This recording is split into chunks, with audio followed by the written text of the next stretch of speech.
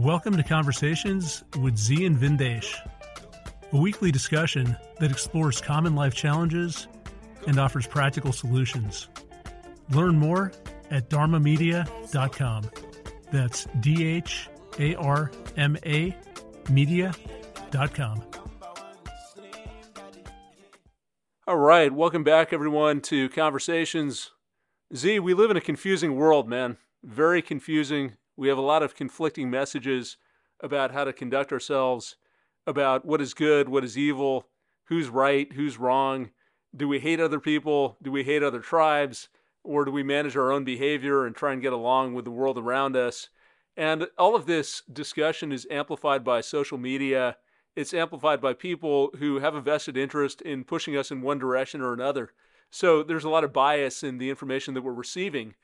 We don't really have the same level of trustworthy news sources as we did in the past because there's an agenda and there's a desire to push buttons and get people's attention.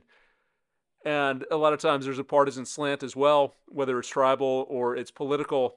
And if you couple that with the rise of AI and all of the fake news and fake information out there, sometimes you might just be scratching your head and saying, what the hell should I do? You know, whether it's my health, whether it's my relationships, whether it's my views on social issues, what is right and what is wrong? How do I want to conduct myself in this world?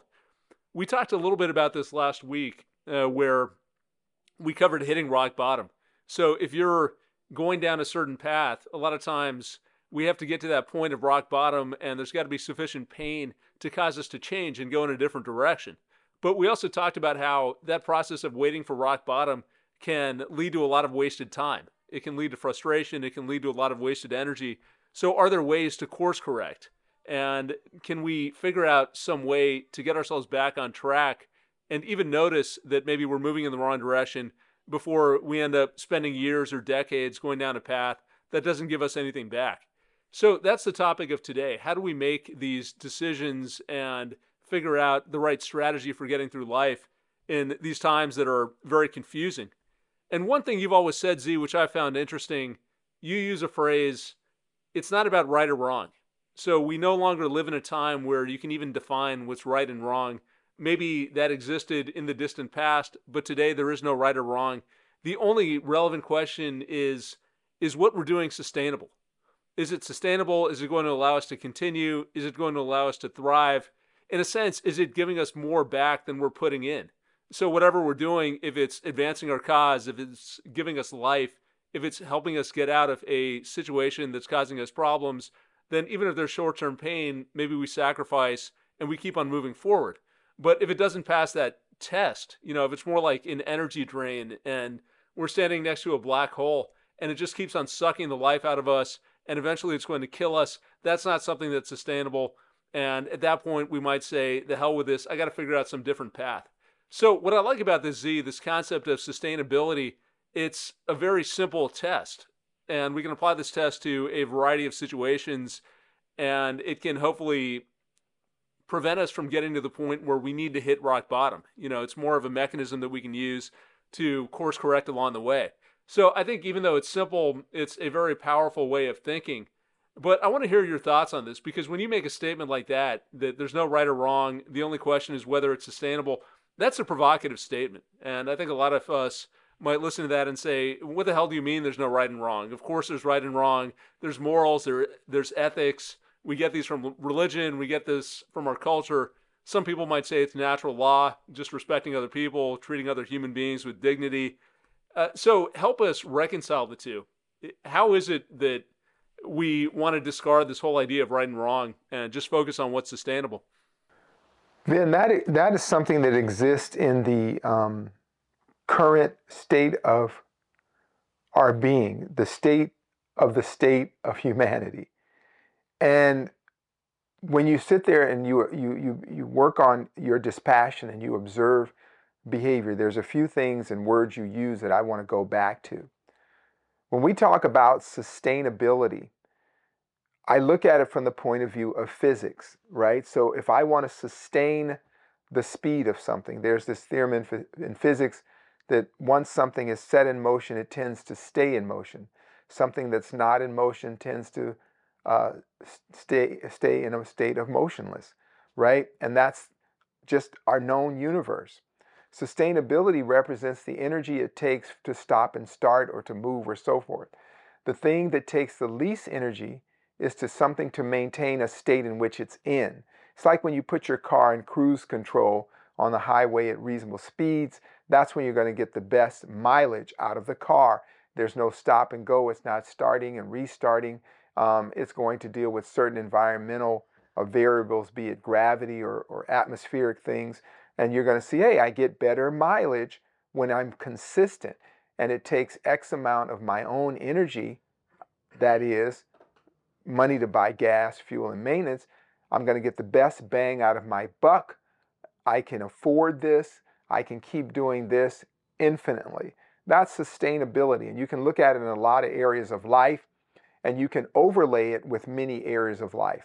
You can be in a relationship that may not be that everything you want it to be. Is it sustainable? And what is the energy you're putting into it? What is the energy you're getting out of it? And right now, people often weigh relationships in a very, with a very singular view. What does it do for me? People rarely ask, what do they do for their partner? Right? When you hear, at least when I hear this stuff and people talking, and you see that they're already setting up things from the point of view of the physics of sustainability.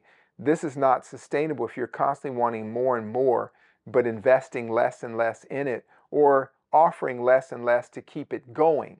You're going to run out of gas, or it's going to cost a lot to replace the fuel that's being used up, right? And then you're going to find yourself at a deficit. You cannot sustain a deficit. That is consumptive, cancerous, and not renewable. So we want to look at everything in life like that, and then we can make plans. We can look at we can predict where things are headed.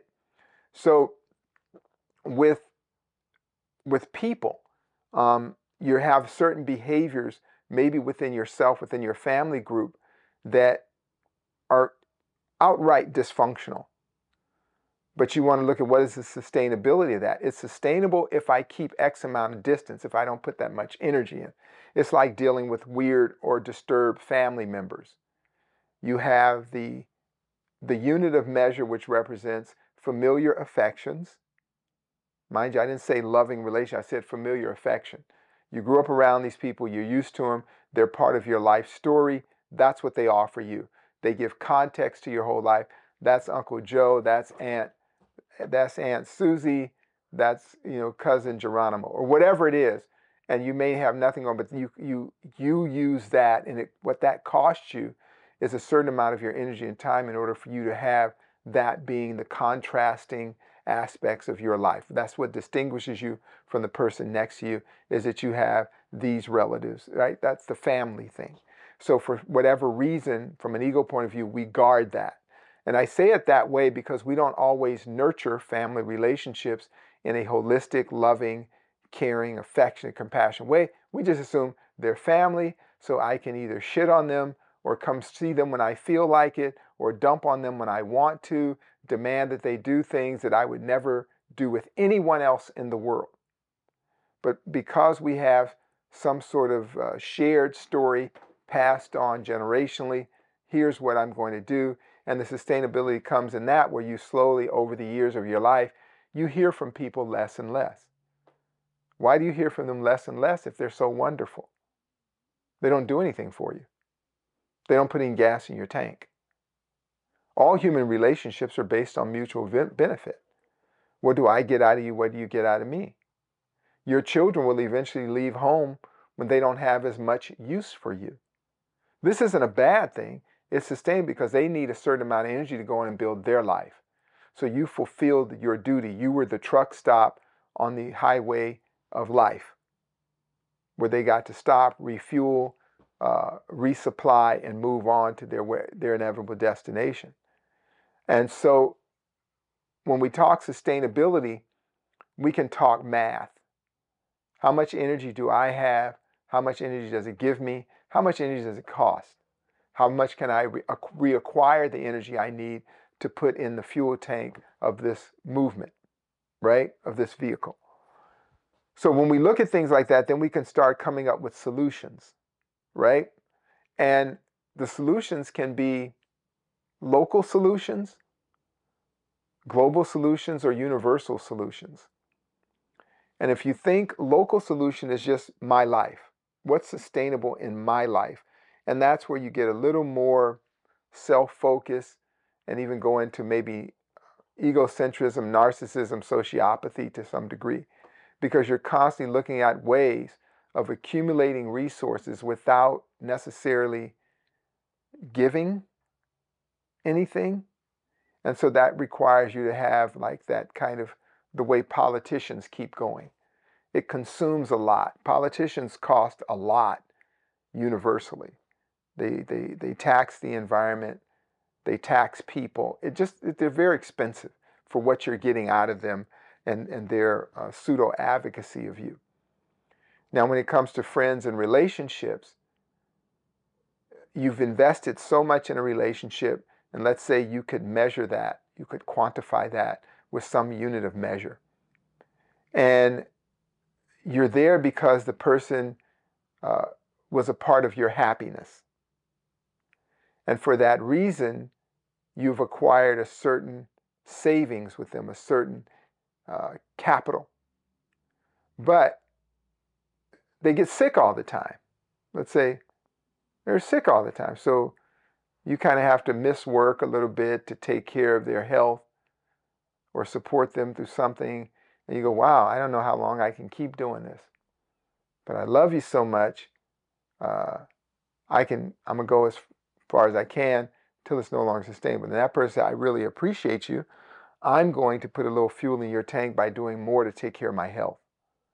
So you have, let's be more specific. You might have a partner that has some mental health issue, an emotional health issue, just like a health issue. And that's not fun. You'd have never clicked right or swiped left on a dating app. They said chronically ill, right? But now that you met them, hung out, you have a few good parties, things are great. I'm willing to go into my reserves to support you.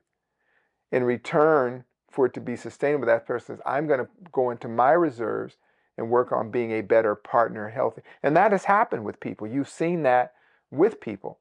You know, I saw a man who was a paraplegic after a horrible car accident, and his wife took care of her like nothing had ever happened.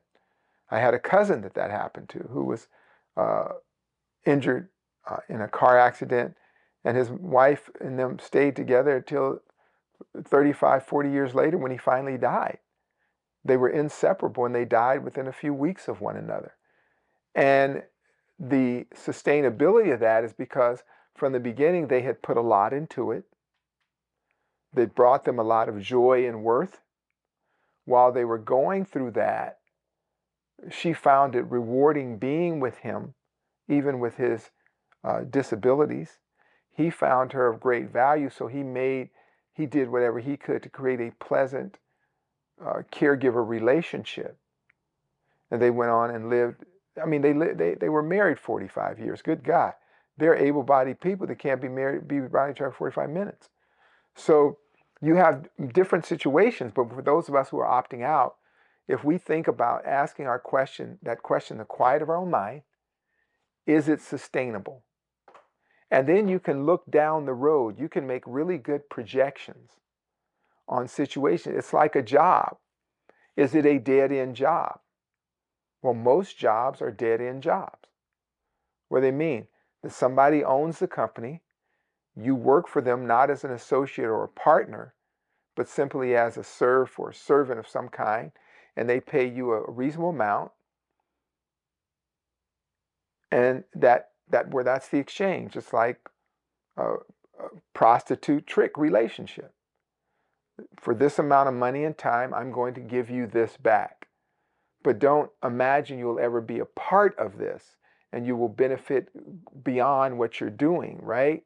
And you can decide at that point, can I show up here for the next 20 years? What will it take from me? What will it give to me? Right? What will it cost me? So we can apply the sustainability idea to every interaction, every situation.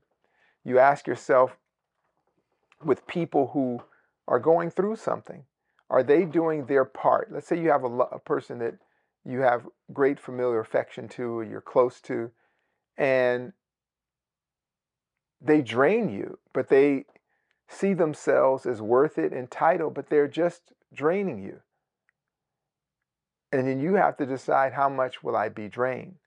If that person has a value for you and you're an integral part of their life, and them having you in their life is important, they will make adjustments for efficiency so that it doesn't tax them that much to be with you. You follow what I'm saying? They're not taxed being with you, and you're not taxed being with them.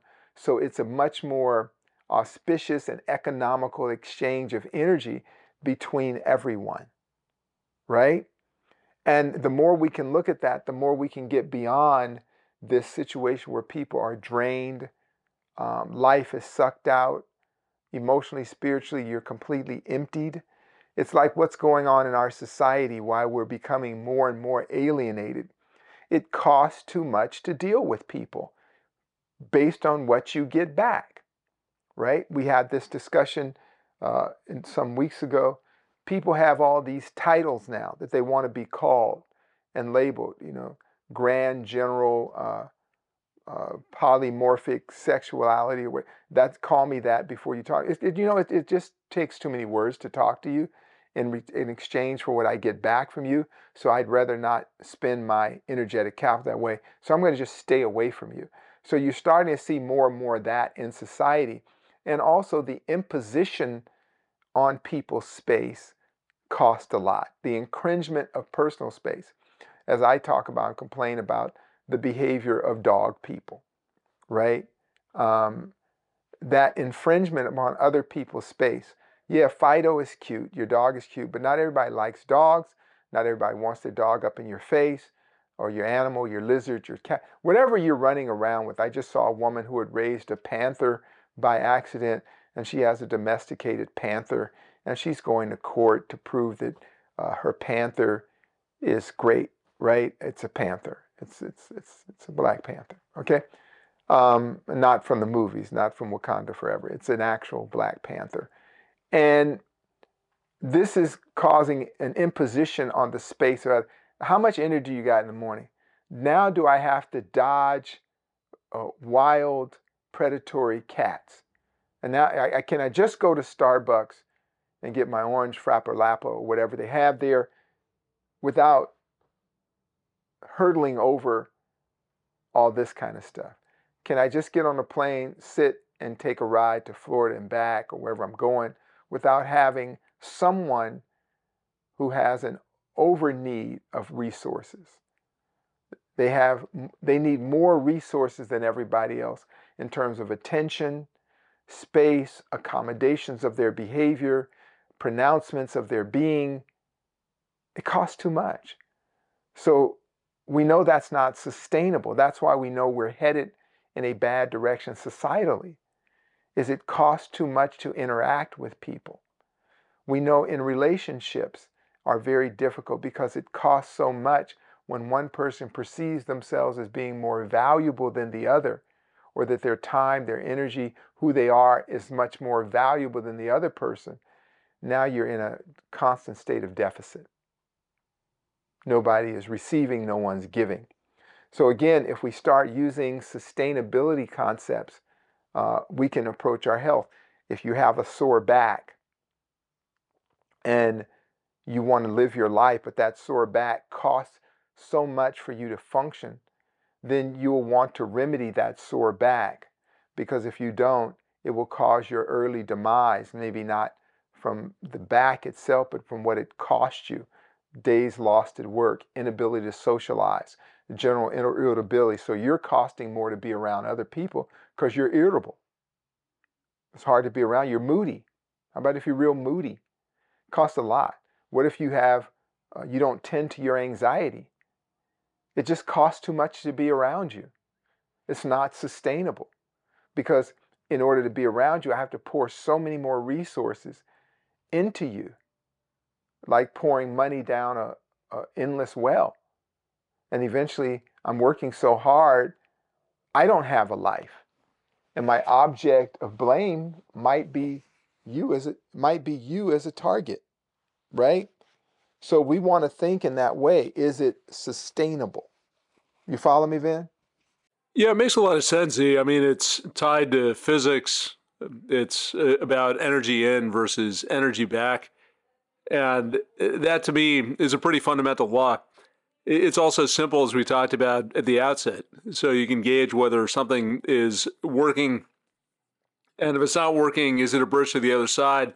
Or is it just a constant drain that's going to put you into the grave or completely destroy the quality of your life?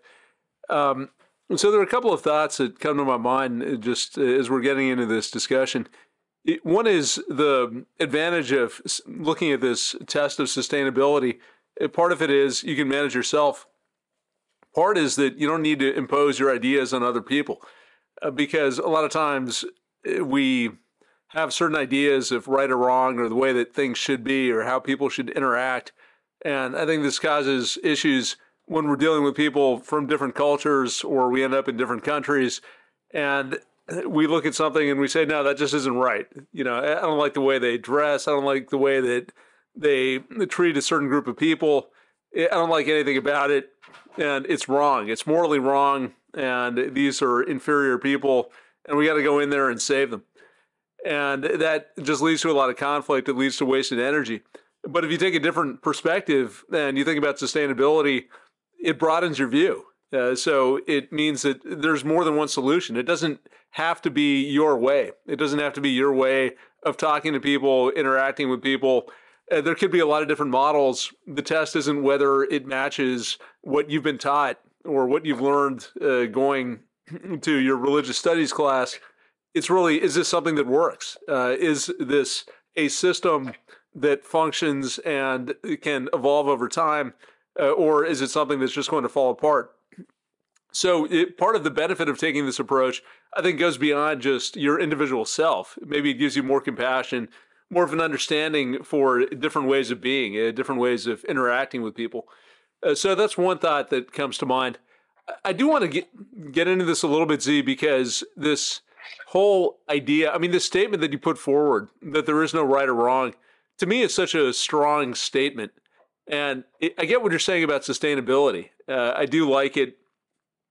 I feel like it's a very useful yardstick. But how can you say there's no right or wrong? I mean, if you talk to most people, we think about fundamental principles. We think about respect for human life. We think about the commandments like don't cheat, don't steal, don't lie. This is stuff that's just ingrained in us. And it's principles that you see across religions. These are principles that people adopt across cultures. You have social conventions that reinforce the same ideas. So why are you comfortable saying this, Z? I mean, help us understand why we shouldn't think about right and wrong. I'll tell you, because if we look at our world as it is, and being completely pragmatic and stoic about it, we have moved into an era of no right or wrong. And this isn't something that I have chosen or you have chosen. We think about the way that we word salad things, and we've pushed science to the side and traded that for how we feel. We've traded a sensual assessment of the world with social media or kind of political biasing. You said early on a word, that bias. If you cannot acknowledge your own bias, it's hard for you to determine what's right or wrong.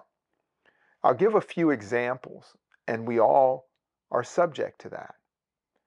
So I'm right now, my new car had to go back to the shop. So because I had had trouble with my other new car from the same dealer, they gave me another car to drive as a loaner indefinitely until they resolved the problems. that car is an electric car. Everybody runs around with the electric car. This is wonderful. It's saving the planet. It's great for it's green and everybody, you can virtue signal here in LA. Every other car is some kind of Prius, electric car. They're expensive, they're quirky, they're cool. We have $7 a gallon gas, so you can fly by the gas station. But the fact that each of those cars is causing the death of about 4 African children.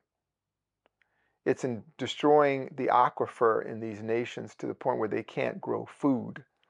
But because of corrupt business, both there and here and abroad, these things are allowed, things that would never be allowed in a civil society if you had any type of sense of right or wrong, any sort of decency and morals as you speak.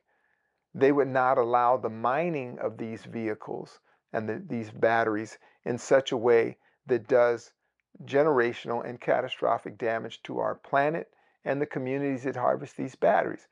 So I'm driving electric. I love the electric. I'm bragging about it. I get road rage. The thing is fast. I haven't had to stop at the gas station. Yet in my mind, I feel like as I'm sitting in that car, I'm sitting on the body of 4 of my relatives in the Congo. So is it sustainable? That's the question. You go to other issues. I was listening to the radio and they were talking about the general relationship issues, and immediately it had 4 marriage and family counselors on there. They immediately said, oh, they blamed this on the patriarchy, toxic masculinity, and what was the other thing they always use? They kept using the term cisgendered something. I don't know what that means, but apparently it's a bad thing, according to them. So there was no counterpoint. There were 4 people, and I didn't care. I just enjoy listening in, and some sort of I have like a purient interest in watching the porn of the ignorant. And I'm listening to this, and I said, whenever they say toxic masculinity, they never say toxic femininity. Whenever they talk about the patriarchy, they never talk about the matriarchy. So how will there ever be harmony? So all they're promoting is divisiveness. They weren't promoting right or wrong. They were promoting meism versus I-ism. None of them had any real working solutions to find a harmonious path for people to have healthier relationships. None of them had that. None of them. And each expert was pandering to the others for likes, for friendliness, and the people they were quoting were mainly celebrities that have nothing to do with anyone's lives. So you're not looking for moral guidance, ethical guidance. You're looking for trends, to be a part of trends. Celebrities are celebrities because you make them celebrities, not because they've offered anything to humanity or uplifted humanity in any way. They've done something in the media, something in theater, and some of them have just done things that are shameful and became famous. Why are they giving us advice? So there's no good or bad. So that's what I'm saying. There's no right or wrong. There's no good or bad. Can it keep working? So we look at the state of politics. On both sides of the aisle, you have felonious activity. But if you ask one side or another, they say, no, it's okay because it's my side. So right and wrong is gone. There's no rule anymore. There's nothing you can write down. You cannot discuss with people of certain groups the activities of their group, right? So America has no footing to discuss human rights with anybody anywhere in the world. The Canadian Parliament just jumped up and cheered the last Nazi fighter from Ukraine who lives in Canada now. He was the last Nazi to exterminate people. They gave him a standing ovation in the Canadian Parliament. So are Nazis good or are they bad? They were bad until the US and the West supported Ukraine. Then people say, oh, no, they're against Donald Trump or they're for whatever it is. So there is no right or wrong. Is it my side or your side? I was talking to an old friend about time, and we were recalling events of the past, and I immediately said, I have a biased view because I'm talking from my perspective and you're talking. She said, no, no, it's not bias. That's what happened. People don't understand bias is that we cannot see the world the way another person sees it. And the only way to have an ethical concept, a moral concept, a decent concept, a concept of equanimity is acknowledge your own bias. But people don't. If you want to test me, ask people who support Israel whether Israel is committing human rights violations. First, ask what is a human rights violation? What would be an egregious thing to do to a human being? And then you could take a picture that this is egregious. Then you tell them who they are, and they say, well, that's not that bad. These people deserved it. The U.S. does that all the time. People in America do that all the time. Is gunboat diplomacy okay? Is it okay to go to somebody with a gun and order them to do something? Oh, no, that's horrible. But if your country does it, if you send soldiers, if non-combatants, people who would never sacrifice for their nation, send people would to commit atrocities, all of a sudden they're not atrocities. So Vin, I could go on and on with this in every area of life, and you could see where right or wrong does not exist anymore. Is it sustainable? That's the only question we're asking. So you pick any area of our known life and ask me, what about right and wrong? And I will show you why we are incapable of that. You follow me? Yeah, I mean, from a societal standpoint, I definitely follow you. There are a ton of contradictions. There is the bias that you're talking about. There are people who are looking for affirmation and who are virtue signaling, who don't care about the truth. The hypocrisy is incredible. So all of the problems you mentioned, I agree with completely.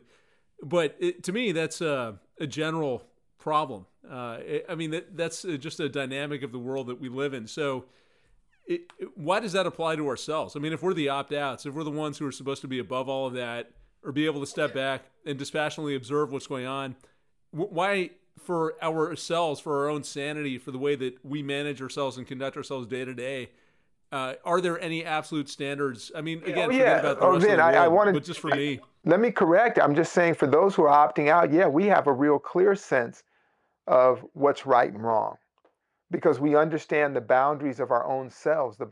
It doesn't work for us. It doesn't.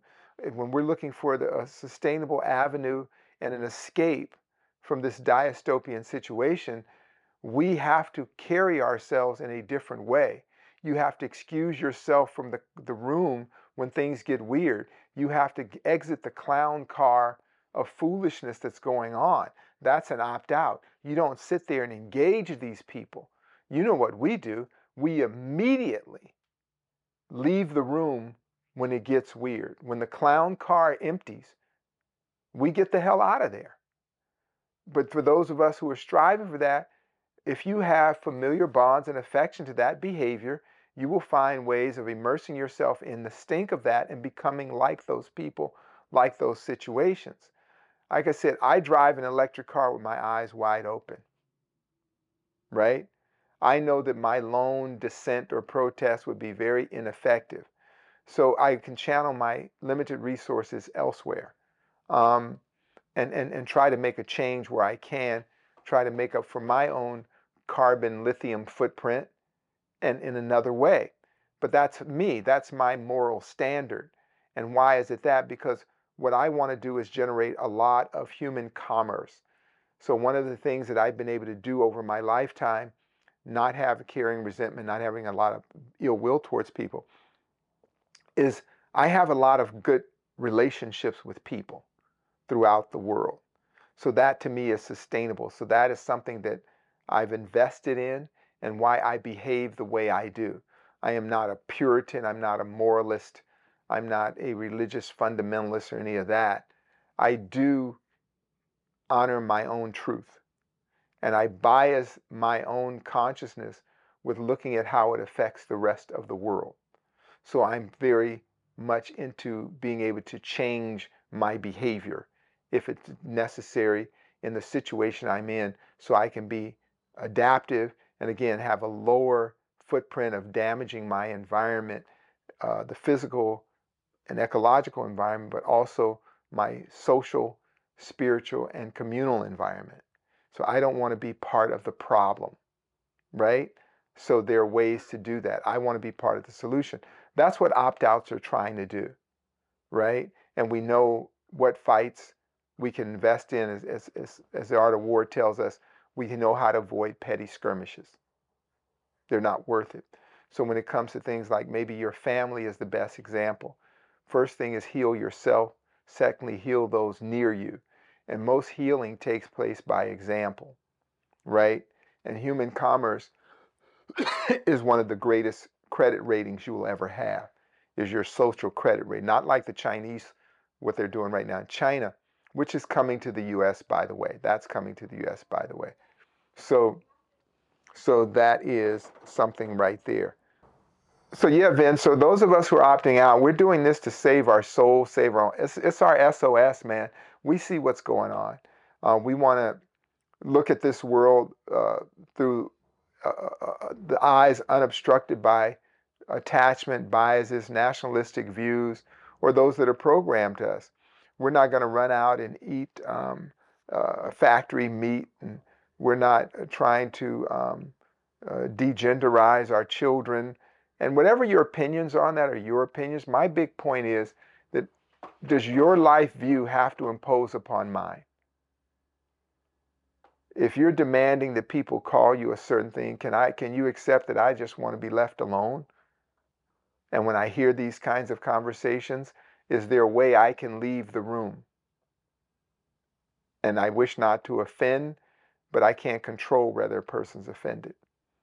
And so the more that we divorce ourselves from that, divest from it, the more we're on a healthier path of sustainability. Again, ask yourself, can you keep doing it in a world where there is no right or wrong? You follow me, Vin? Yeah. Some of it is very clear. I mean, there are certain situations, for example, if you're gaining weight and you need a cane to get around, and then you go from a cane to a wheelchair, and you go from a wheelchair to a flatbed, and then eventually you're so big you need to rent a truck to haul your ass around, and you just don't have enough money to pay for it, then clearly you can see what the progression is. You might say, this isn't sustainable. My food bill is out of control. I'm spending $10,000 a month, so I have to do something else. So there's certain things that I think are very clear if we're able to step back and assess the situation. There are others where either it's not clear or maybe we've blinded ourselves by hope. And so you think about relationships, and there's always this idea that someone's going to change. If I just put in enough effort and enough time and show them how much I love them or I care about them or support them, they're really good inside. They're going to get past their addiction or whatever the problem is. They're going to stop cheating on me all the time with prostitutes. It's a one-time thing, so I'm just going to keep on going. I just need to work a little bit harder to make this happen. Or let's say you're at work. You use that example, Z, of going to work and how most jobs are dead end, which I think is right. But, you might have the idea, okay, they didn't pay me this year because it was a down year and I know that things are tough, but they keep on telling me what a good job I'm doing and they keep on patting me on the back. And I know if I just stick it out, one day things are going to be okay and they value me. So they're going to make me whole. They're going to come through with a big bonus and I'll be able to buy my house and move my family in there out of some one-bedroom apartment. So a lot of times we have these ideas about how life is going to turn out or what might happen, because in many situations we don't know. That's a reality. So if you know what's going to happen and you can see it very clearly, it's easy to judge what's sustainable and what's not. But if either there's some uncertainty around that, or you've convinced yourself that things are going to turn out a certain way because you want that to happen so badly, then it becomes a little more difficult to figure out what's sustainable and what's not sustainable. And then we get in the same situation where you put in all this time and effort hoping for a certain outcome, but it doesn't happen. And it's kind of like, well, do I pull the plug on this or do I keep on going in this direction? I put in so much time and effort. Maybe I'm not that far away, but I don't really know, and I'm never going to know for certain. So there's always that uncertainty piece, Z, that we're dealing with when we're even judging whether something is sustainable. So given that, I mean, if we're in that reality, What's your advice? How do we deal with that Well, you uncertainty? use different assessors, just like we did, and you look at the cost of things, the energetic unit of cost.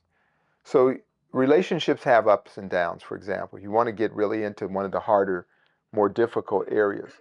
And you ask, on this journey, can we sustain a partnership on this journey? Are you rowing your part of the boat and I'm rowing mine? If I'm rowing both parts of the boat, are you feeding me and giving me water while I'm rowing so that I can do that?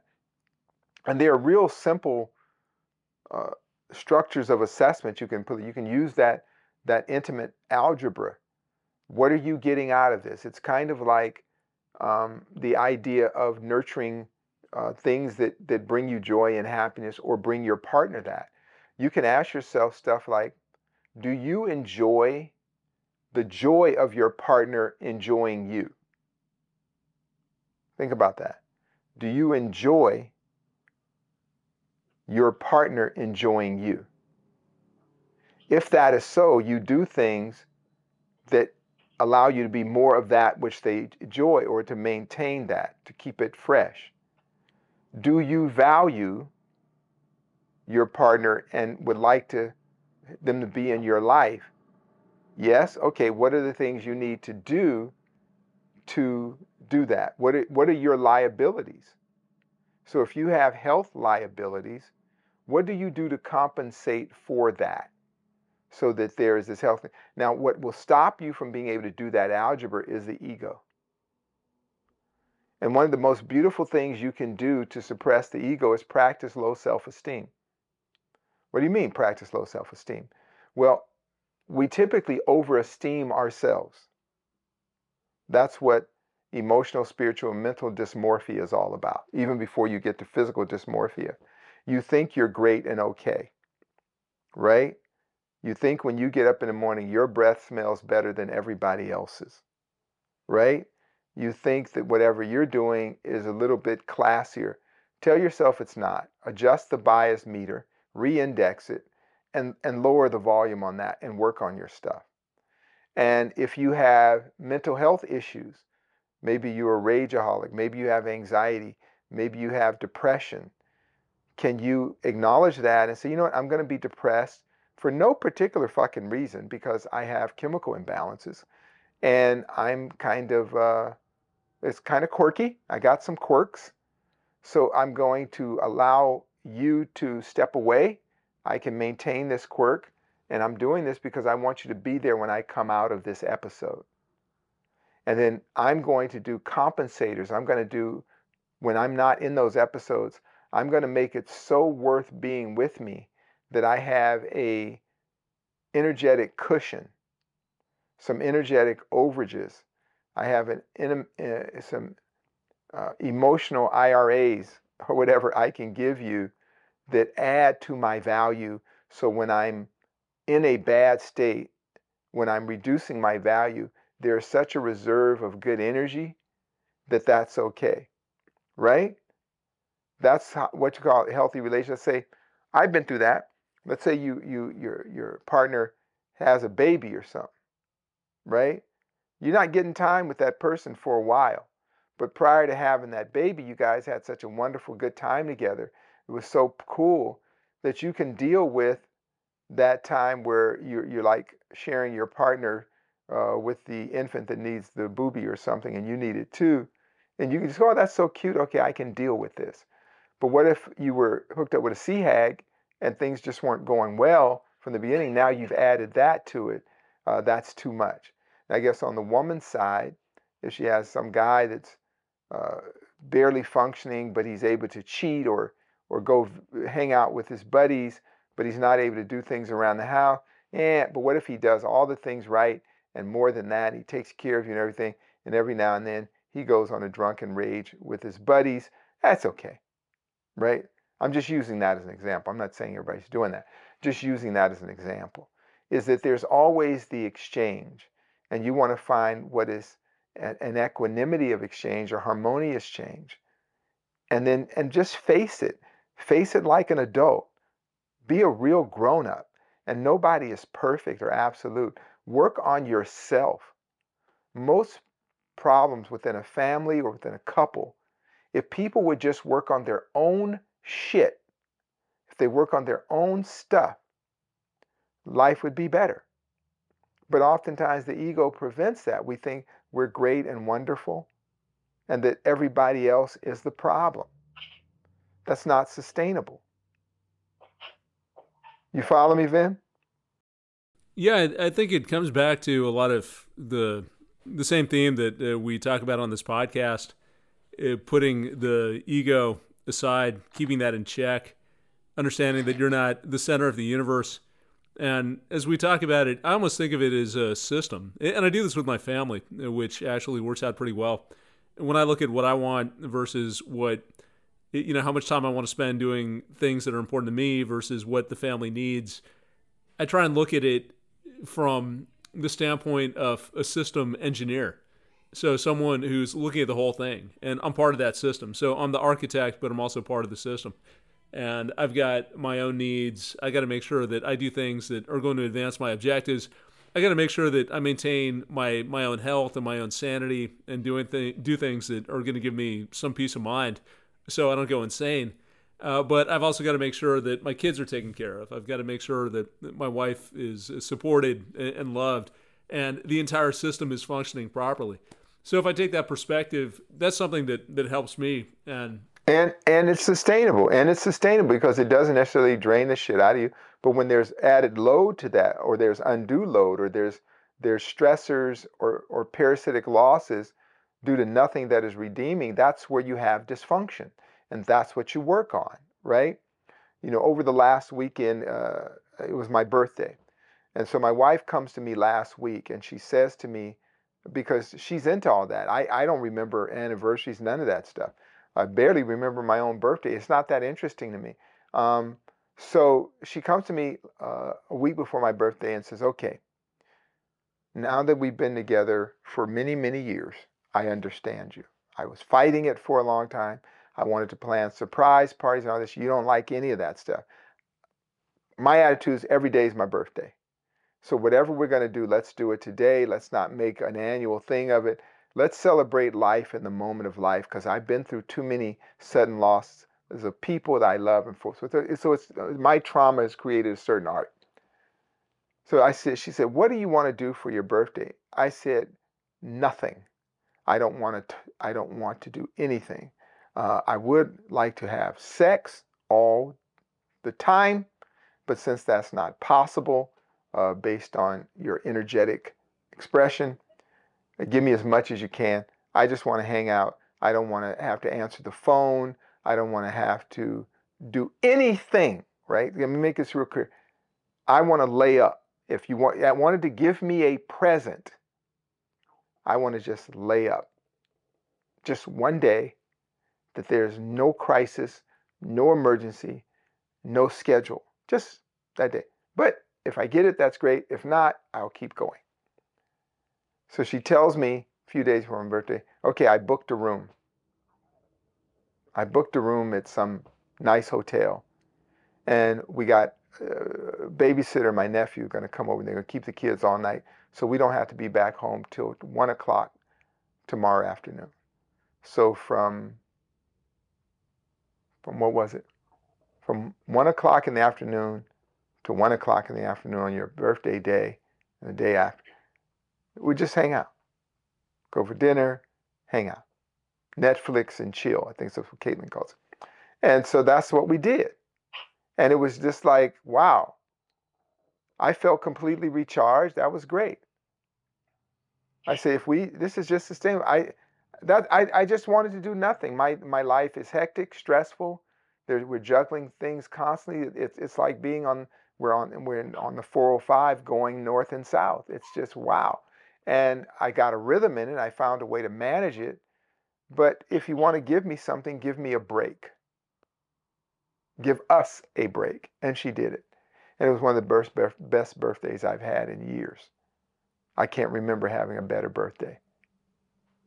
So if we listen to each other, value one another. Yeah, that's a recipe for happiness. Leave me the hell alone. Yeah. For some people, Vin, yeah. How would you feel if you had a day Yeah, it feel pretty good. So It's just kind of funny. I'm talking about a real day off. Mm. Everything's taken care of. We don't need you today, Vin. Mm. Wouldn't that be great? Go work on your music. Go hang out. Go check out some speakeasies where you want to do another show, right? Yeah. Nobody's going to call you and bother you. There's no urgent messages, no crises, right? Yeah. Yeah. I mean, I think that's another lesson around this. It feeds into this whole idea of what's sustainable. You can't sustain nonstop activity. You need some time. You can't be on call. You can't have people invading your personal space. You can't have demands placed on you nonstop. Sometimes you just need to create some boundaries and some space and do what you're saying. Just hang out and relax for a little bit. And then you come out of that, you feel recharged. You can get back to the grind, open up the studio, do whatever you have to do. But you notice something, Vin, even talking about that to people, it creates tension in their body because it's non-conceptual. The concept of a day of being left alone for your loved ones. Everybody get together and provide a break for the person you love. Whatever they say that is, not what you say it is. Because I've gone on vacations that were just like, I need a vacation after the vacation. That's not a vacation. Like these poor people that go on tourist things and they're just this kind of this machine gun staccato pace of going to this thing and that thing. That's not fun at all. You got to go home and sleep for a day after your vacation because it was so exhausting. Yeah, dude, I'm going to talk to Anissa. I'm going to make sure the next day off you have, I'll take you to Disney. No, no. We can hang out and relax over there. Yeah, yeah. People try that, Vin. This is the real deal. People really try. Don't you want to go to somewhere where it's super crowded with a lot of people and you never get space or air and you have to wait in long lines? No, that's not a good time to me. Anywhere large groups of people are going, I want to go the other way. Don't you want to go to Burning Man? No, no, I don't. And I'm glad they got drowned in the flood. I don't want to go there. It makes me hate people more. I don't want to hate people more. I want to be chill. Yeah. So Yeah. that's it, Hey, man. Z, why don't we wrap up over here? I've got to go to an event to sustain my marriage. Well, wrap it. Wrap it. Let's go. Yeah. I think that it's interesting what we're talking about. On the one hand, it sounds insane. I mean, if I'm honest and we talk about how there's no right or wrong, just on the surface, that sounds crazy. But maybe it is the time that we live in. Maybe it's the fact that we're in this world where no one's really paying attention to the consequences of their actions, where there's duplicity, people lie to your face, where image is more valuable than substance. And if that's where we are, we need a different guide. So sustainability is a good one. It makes a lot of sense. It makes sure that we've got the energy that we need to keep on going, keep on getting through life, keep on advancing our own personal mission. And I would just say, in closing, Z, to do that, we got to do what we always do: keep the ego in check, step back, and take that 50,000-foot view of what can we do, how can we organize the pieces, how can we create the right boundaries, the right interactions to get to that point of sustainability. Yeah, and so again, we'll close with that. Let's not think about right or wrong sustainability, but in your own heart, you know what your limits are. You know what's right and wrong. And as we look at how it affects society, how it affects the planet, because we no longer can call out people's personal responsibility, you see the health is collapsing around the world. We've accepted all manners of dysfunction as normal. The other day, I guess yesterday in the Canadian Parliament, the Canadian Parliament were actually cheering a Nazi soldier. That's where we've gone with the world because everybody got into the hype about Ukraine and they're anti this and anti that. I'm not into politics at all, people, but please think whenever you hear people are going to rescue the children or promote human rights, they're doing the opposite. That's what we do know. Stay away from it, stay out of it, because somebody will have heard something else and they'll become your opposer, even if they have no facts or details, or the wrong person will say it, and because you don't like that person, you can't join their side, even if they're right. That's what I mean. No right, no good, no bad, no right, no wrong. Is it sustainable? So let's be careful out there. Thanks a lot. I'll see you soon. Go to Dharma Media. Check out the Century Project, My Century Project, where more stuff is coming up. Also check out Line with the Mic. The shows are great. The production is great.